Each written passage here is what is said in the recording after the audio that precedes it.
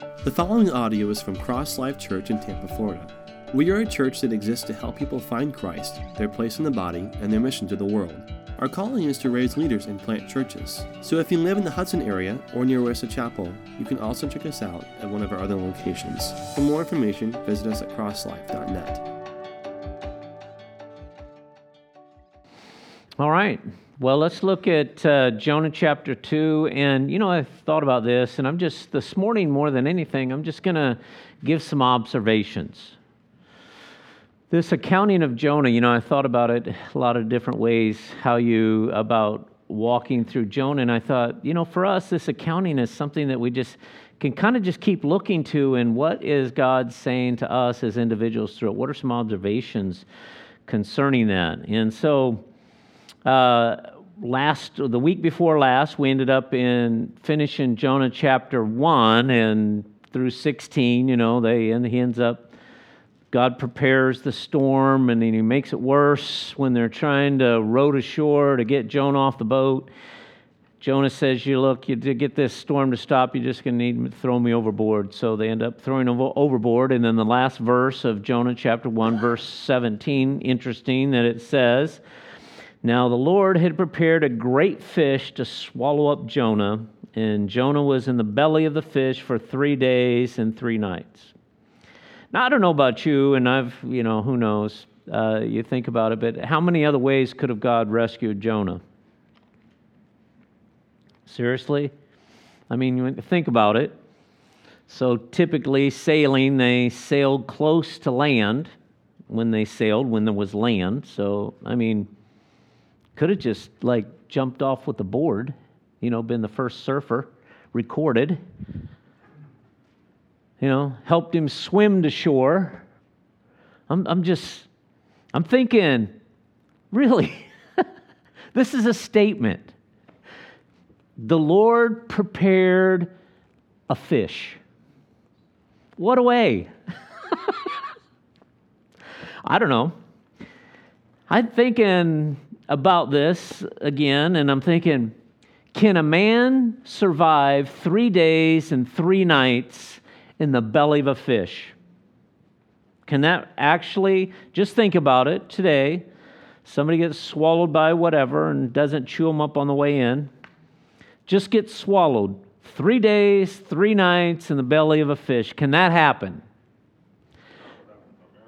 That's right. Not without a miracle. Just the statement that this whole thing makes, and all of us are going to have questions when we get the glory. Or maybe we're just going to know even as we're known, and we're just going to, at the moment we die, we go, we're just going to know all that. And it's probably just going to be, yep, oh, okay, got it. But on this side, I'm thinking, you look through Scripture and you think all the unique things that God did, that you just go, all right, well, I guess God had His reasons. What the reasons are, we could only speculate. But no doubt about it, what took place is the miracles. From the fish, for the surviving 3 days and 3 nights in the belly of the fish, and then the fish spitting him up on the beach, right, up on the shore. All that is God's intervention. So I get to thinking sometimes, what happens when a person does not do what the Lord is wanting him to do? He nudges us. Now, I don't know, is a fish a nudge? Maybe it's bigger than a nudge. It definitely got Jonah's attention. So I'm going through here and I'm thinking, so it's 3 days and 3 nights. To me, it seems like in Jonah's prayer, it's like he's in there for 3 days and 3 nights, and somewhere toward the end of the 3 days and 3 nights, Jonah prays. And I'm thinking, seriously? 3 days and 3 nights to say, uncle? Give up, give up, give up. But it appears. And here's another thing about this. 3 days and 3 nights, and we got just 10 verses. All we know about 3 days and 3 nights in the belly of the fish is these 10 verses. Now think about it. So Jonah, he's the one that penned it. And so this is, who knows how long after this all happened, he penned it. But it was after all this, he reflects back and he's writing the account. Now, and he only gives us 10 verses? Again, how many hours is 3 days? You know, that's a lot of hours. And we have 10 verses. So I'm thinking, all right, kind of like I do so often when I look at Scripture and I just kind of scratch my head, I just got to drop back and say, all right, what do you want us to see? If that's all that's there, and we get this a lot with the accountings. You know, we have the life of Abraham, and all of Abraham's life we can kind of sum up in a short little span of time. Joseph's life, we can all bring to, there's only so much of it. So when that is that way, you got to say, okay, well, what are you wanting to say to us? If Lord, you were the one that moved upon the men to write what you were speaking to them, for it to be chronicled, for it to be kept, your word to us, what is it in here that you want us to see? And I can tell you frankly, I can see a few things, but all of us together, I think we could probably see a lot of different things because the way it hits us, and maybe the time in our life when it hits us, maybe the circumstances of our life, the way it hits us, are all varied. How many of you ever read Scripture and you've read through that chapter or that area of Scripture so many times, and then you read through it another time and it's like it just goes, it just hits you in your heart. So my observations from these 10 verses.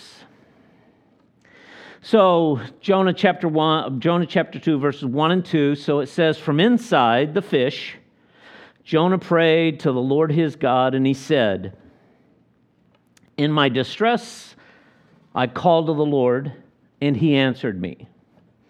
From deep in the realm of the dead, I called for help, and you listened to my cry.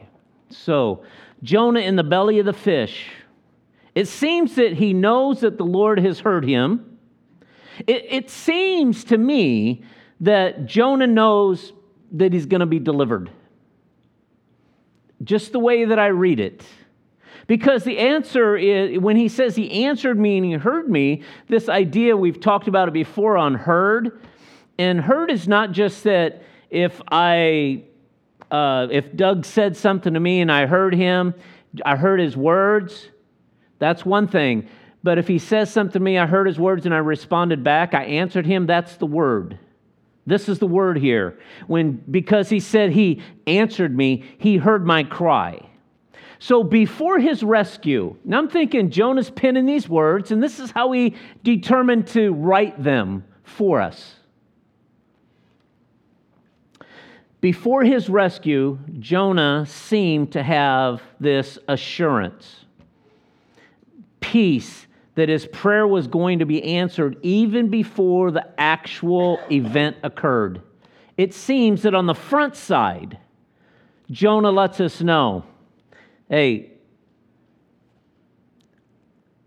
God's going to pull through. God's going to come through on the front side. And I think about this.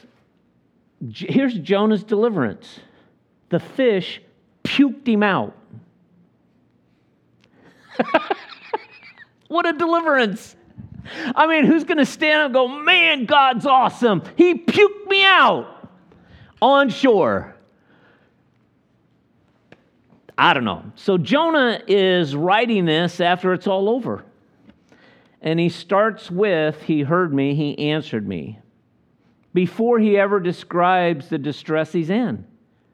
So you already know that going overboard, sinking to the bottom of the ocean before a fish swoops you up, gobbles you up, there's probably a lot going on through his mind, but he doesn't start there. He starts with the outcome. He starts with the promise. He starts with the encouragement first. And I got to thinking about that. Man, that's just how God does. I mean, we may be in the thick of something and we're praying through, and how many of you have, it's kind of like this. It's not necessarily that there are words necessarily, but here, there's just peace.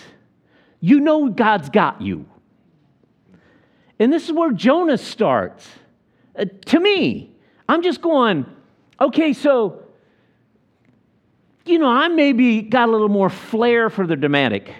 I would have started with verse 3. Man, I went and I'm sinking and I'm going down to the depths and the water is enveloping my life and seaweed's wrapped around my head and I'm on to the bottom of the mountains. I'm at death. But God rescued me. Jonah's almost like going, you need to know that God has this. God's promise is ahead of you. And I'm thinking about this verses in Isaiah chapter 43, verse 2, where God is speaking through the prophet Isaiah to the people of Israel or Judah who are going to be facing a lot in front of them with their captivity. He said, when you pass through the waters, I'll be with you. When you pass through the rivers, they will not sweep over you. When you walk through the fire, you will not be burned. The flames will not set you ablaze. It's kind of like the verse, Jesus says, hey, just on the front side, be of good cheer. In this world, you will have tribulation, but I have overcome the world. And I think that, I don't know, for me, sometimes that really needs to be one of the first things that we grab a hold of. I think that's the first thing always that God says to us, no matter what we're in. I think that the encouragement and the assurance that God brings to our life, and the funny thing is I have been on the sides of people that are breathing their last breaths. I can't tell you how many times. And not once have I been there where there wasn't a peace that individual knew God's promise was going to be sure. And what was the ultimate promise that they were looking at? They will not be separated from God. See, I think sometimes we think, well, our promise is life here. Our promise is God's help and rescue, fulfilling His purposes here. Our ultimate hope is everlasting life. And often when we're going through things, whatever they are, I find, for me, I'm in the struggle of it, and somewhere along there, the first thing that comes is God's going, I got this. After I've already exhausted my worry and fret, after I've already run down the trail that the devil wanted me to run, it's that came over me. I got this, Tracy. You're okay. Now it's in Jonah chapter 2, verses 3 through 7 that Jonah he begins to recount his predicament that he's in. He says, for you cast me into the deep, into the heart of the sea, and the floods surrounded me. All your billows and waves passed over me. Then I said, I've been cast out of your sight. Yet I will look again toward your holy temple. The waters surrounded me, even my soul. The depths closed around me. The weeds wrapped around my head. I went down to the moorings or the bottoms of the mountains. The earth with its bars closed behind me forever. You have brought up my life from the pit, O Lord my God. When my soul fainted within me, I remembered the Lord, and my prayer went up to you into your holy temple. First observation that I'm looking at is he blames God, or he says, you've thrown me into the deep. You were the one that threw me in the sea. And I thought for a minute, well, back up the bus. The sailors did it, and you told them to. So I'm kind of doing this, and all of a sudden I'm realizing that, well, how did Jonah know to tell them to throw them into the sea? I guess what I'm kind of getting from this is that Jonah knew that God was in the middle of all this. Even before that, it says that he began to fear the Lord, and he feared the Lord. We'll look at that in a minute in chapter 1, but it was like Jonah was like coming around. And even when he realized that not the sailors cast him in the sea, but Jonah said, really it was the Lord that did that. He realized that even in his rebellion, God was with him directing the course of his life. So he's saying, God put me there. I'm there because this is where, this is all God's hand. This is all God's doing. And again, I think that's interesting how he starts with a promise first before he gets to this. This was all God's doing.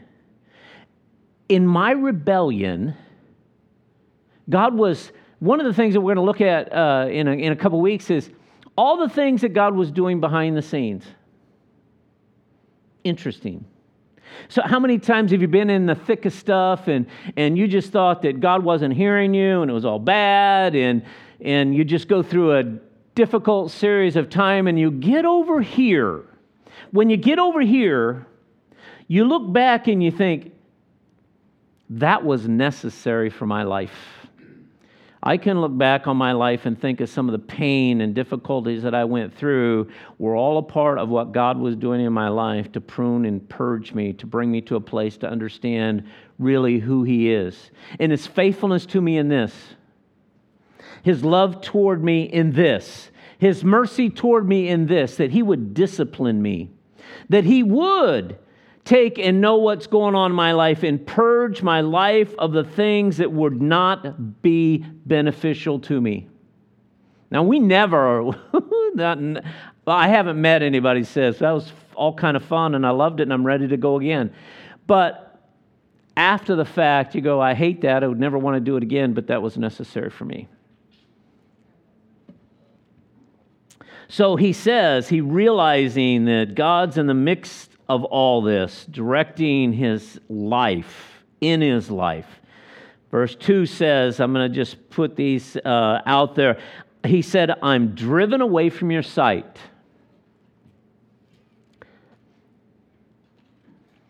The waters compassed me about. The depths closed in around about me. The weeds wrapped around my head. I went to the bottom of the mountains. The earth with her bars was about me forever. And it's like Jonah's going, I'm toast. I'm done. I don't see any way out. This is a total failure here. I'm done. I'm going to die. This is where I am. Apparently that must have been where the fish snagged him. Because he said that he was going down, and as he went down, the seaweed wrapped around his head. He hit the bottom of the ocean. It seems. Maybe I'm wrong. Maybe he got the seaweed wrapped around his head and the fish took him to the bottom. I don't really know. But it seems like Jonah is going, I'm done. I'm at the end. And I think that of the stories through the Scripture of others that felt the same way that Jonah felt. And I relate it to us. I think all of us at some point in time have been at this place where we have not done what God wanted, or we're in this place where we just feel far apart from God. We feel like, I don't know. And God comes along and God does something to rescue us. Even with Jonah, it's like, that's why I get frustrated at 10 verses. Because it was like, Jonah knew this was all his fault. But, I just don't really see, in these 10 verses, I don't see what I think I should see. Maybe let me just jump ahead a little bit. I think I got these here somewhere. Psalms 32:5, where it says, I acknowledge my sin to you, and my iniquity I will not hide. I will confess my transgressions from the Lord. Psalms 51, where he says, wash me thoroughly from my iniquity, cleanse me from my sin. I know my transgression, my sin is ever before you. Against you and you alone have I sinned. It's like you don't really see, I don't see what I think I should see in these verses, where Jonah's going, I messed up, I did it all wrong, and yet there are these I don't know. To me, there are these faint words that seem that Jonah is in this process of realizing the predicament that he's in, that is his predicament, and he needs to, that shift needs to occur in his life. Because then it says at the last, Jonah thinking he's done for, and he says, and yet you've brought my life up from corruption, O Lord my God. Now, let me qualify something here. Jonah didn't rebel against God, get on the boat, and God do all that he did, and he jumped into the water, or he got thrown into the water, and then God rescued him. That's not quite the events that took place. We're missing an event there. And the event is that Jonah called out to the Lord. So I think we got to be careful to think that we can, we got to be careful to know that if we're going in the wrong direction, we're going in a way that God doesn't want us to go, we're living a life contrary. If you just think that somehow, some way, through osmosis or whatever, that God's just going to shift what's going on in your life and make it better, I don't think that really happens that way. I think every time we see through Scripture, when someone is not where they need to be, something has to take place, and a realization takes place in their life. Now, I wonder, with Jonah, it took getting dropped to the bottom of the ocean, the fish sucking him up before he goes, yep, in my distress, I called out to the Lord. I'm coming to some realizations here. And I think for all of us, we need to realize that the reality of our needing to call to the Lord for help. So, and there's so many analogies that are run through my head to think, I can't just do whatever I want and get whatever I want. Put that anywhere. You can own your own company, and you can't just do what you want however you want. I own my own company. There's the IRS. They're keeping tabs. There's the EPA. They're keeping tabs. There's the Workmen Association of Builders. They're keeping tabs. I can't just do whatever I want whenever I want. That just isn't how life works. And so thinking about it with the Lord, we just can't do whatever we want, however we want, and think that God's just, oh, I know it's tough, so I'm just going to fix it for you. At some point, you're going to come to this need to come to this realization of the goodness of God. Now, I can tell you right now, sometimes God has helped me with stuff that I didn't deserve, and through it, I I'm a slow learner. So it takes a little bit of time, and I go, you know what? God, you did that for me. I didn't deserve it. Thank you for that. And there is this reconciliation that begins to occur. So thinking about your life, if you're like Jonah going to the bottom,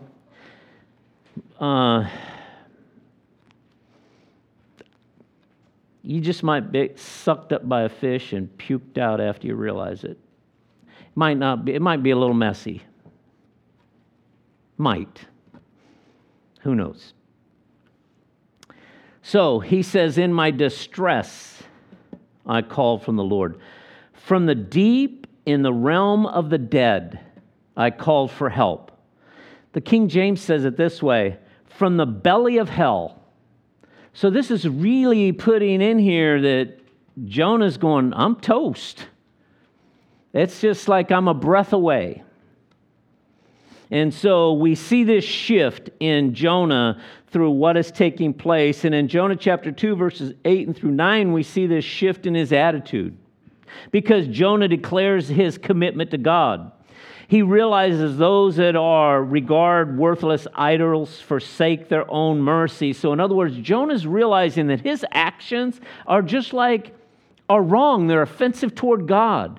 And he He repents of the action in somehow, some way. There is this shift in Jonah realizing, yeah, my running from you has done no good. It's like being an idolater, so it's time for me to quit running. And then he goes on to say that I will sacrifice to you with a voice of thanksgiving, and I will pay what I have vowed. Salvation is of the Lord. So somewhere in there, whatever that vow was, maybe in there, Jonah's going, okay, I'll go, I'll preach. I don't know. Maybe it reflected on, like all of us, at some point in our life as believers, we have said, Lord, whatever you want, I'll do that. And then when we come up to Him, we realize what that might mean. And maybe it is that. Maybe Jonah comes to the realization that he's His child, he's His servant, he's His prophet, and he needs to do whatever God is asking of him. Maybe that's what he's talking about, fulfilling his vow. But Jonah just does come to a realization that his actions are brought him where he was at, and that God is good in rescuing him from that. And Jonah's deciding that I will do whatever it is that you want me to do. So,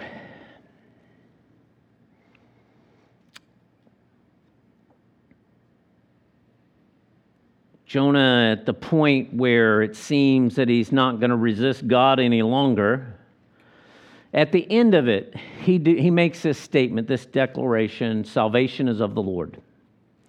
And I think it's kind of more of a statement. It's more than a statement of fact. I think it's a statement that he realizes that God has saved, God does save, God will save, and that's whoever He chooses. Because remember, he's supposed to go preach to the Ninevites, and we find out that he's still not happy that God did rescue them after He did. But anyway, to me, I'm looking through this, and I'm really trying to find, like I read those other verses about repentance, what repentance looks like. And I'm going, well, what are the indicators here of this shift? And like I said earlier, I think there's a few in Jonah chapter 1, verse 9, where he says he feared the Lord, and he was honest with the sailors about his story, so he was coming clean there.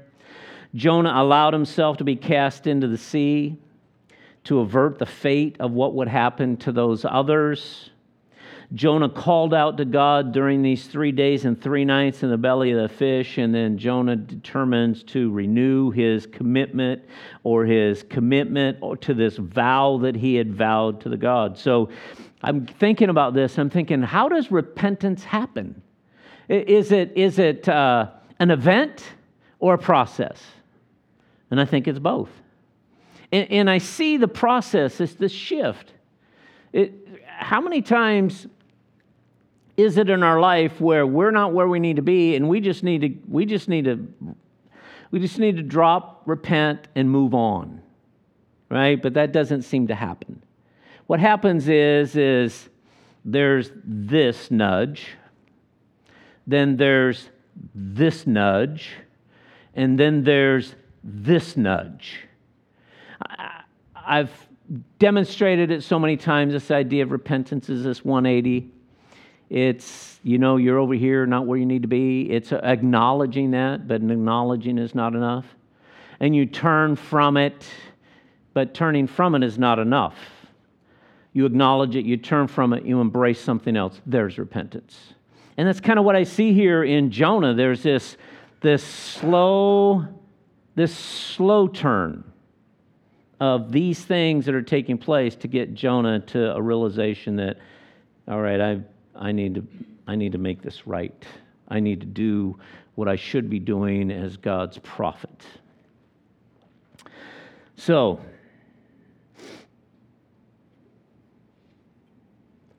while Jonah was quick to condemn the Ninevites, it seemed that Jonah realized that he was not much better in his rebellion. In his rebellion, he was actually, He said that he was an idolater. He didn't say that. I lost my place here, sorry. So Jonah failed to recognize that his disobedience was as offensive to God as the idolatry of the heathen. So he acknowledges the situation he's in, and he asks God to rescue him. He said, but for me, the only thing, but for me, the only thing that's really changed with Jonah is now it seems that he's willing to do whatever God wants to make him, what he's wanting him to do. So he says, I'm going to make good on my vows. So a thought is here, as though Jonah's running away from God, under God's hand of discipline, yet still recognizes that he can turn to God for help. That's interesting. Because what does the devil say to you? Here's what you need to do. Penance, right? So you need to do 4 Our Fathers and 5 Hail Marys and give $200. I'll tell you what, it'll get better, but not until you ... And that's just the enemy. That's a lie of the enemy. So there's not penance that we pay. What we need to do is we just need to turn back to the Lord, realizing that God will bring rescue to our life. We need to understand that it's kind of like in 1 Samuel. We don't like this word, this idea that if we don't do what God wants us to do, that we're rebelling. I'm not rebelling.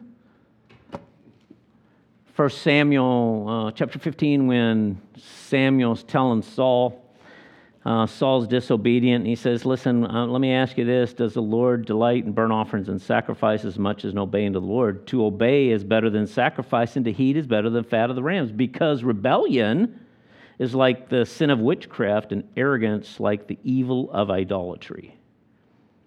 Man, that really hit me. Because, I kind of like, do you skirt the line sometimes? Oh, no. Oh, of course you don't. Let me just have a moment of repentance here, because you guys have it all right. We skirt. We kind of know it, but we keep skirting it. That does not go well. At some point, we need to understand, and at some point, God does do that. We read verses like this, right? When we're in the situation, and we just kind of read over them. And at the same time we're reading over, and the Holy Spirit's going, whoa, back. Read that again. Rebellion, what is that? Not doing what you know you should be doing. Not doing what the Lord is wanting. You are what? Well, I just don't understand some of that. No, you're just not. You're rebelling. And do you realize what your rebellion really is toward God? Wow, that's those are some hard words there. But I get to thinking about that. Even in that, it's like Jonah's going, hey, I just want everybody to know before anything happens, there on the front side, there's the promise and the help of God. The song that Doug sang, I thought, Waymaker, that's a fish. Miracle worker in the belly 3 days. Promise keeper of deliverance. Light in the darkness.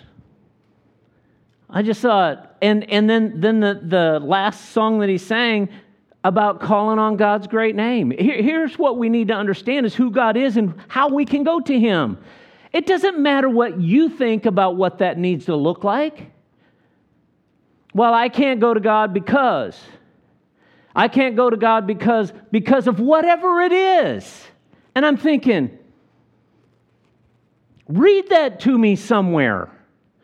Read the verse to me somewhere that you as His child, even if you're in rebellion, you can't run and call to the Lord and find deliverance. Find me the verse that says you can't do that. So this should really be an encouragement to us.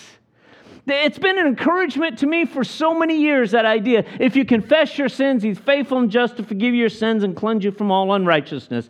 Not if you pay penance, 3 Hail Marys, 4 Our Fathers, give $200 and go to church, faithfully read your Bible for a month,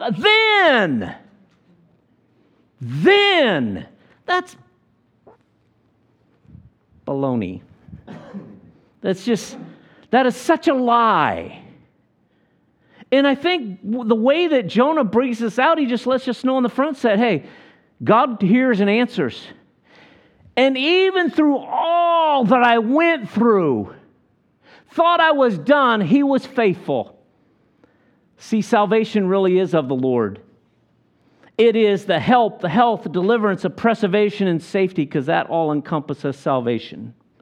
So let me just close with this.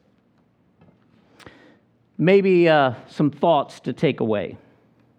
If we call on the Lord, He will answer us in spite of our guilt. He will answer us in spite of His judgment. He will answer us and deliver us from impossible circumstances.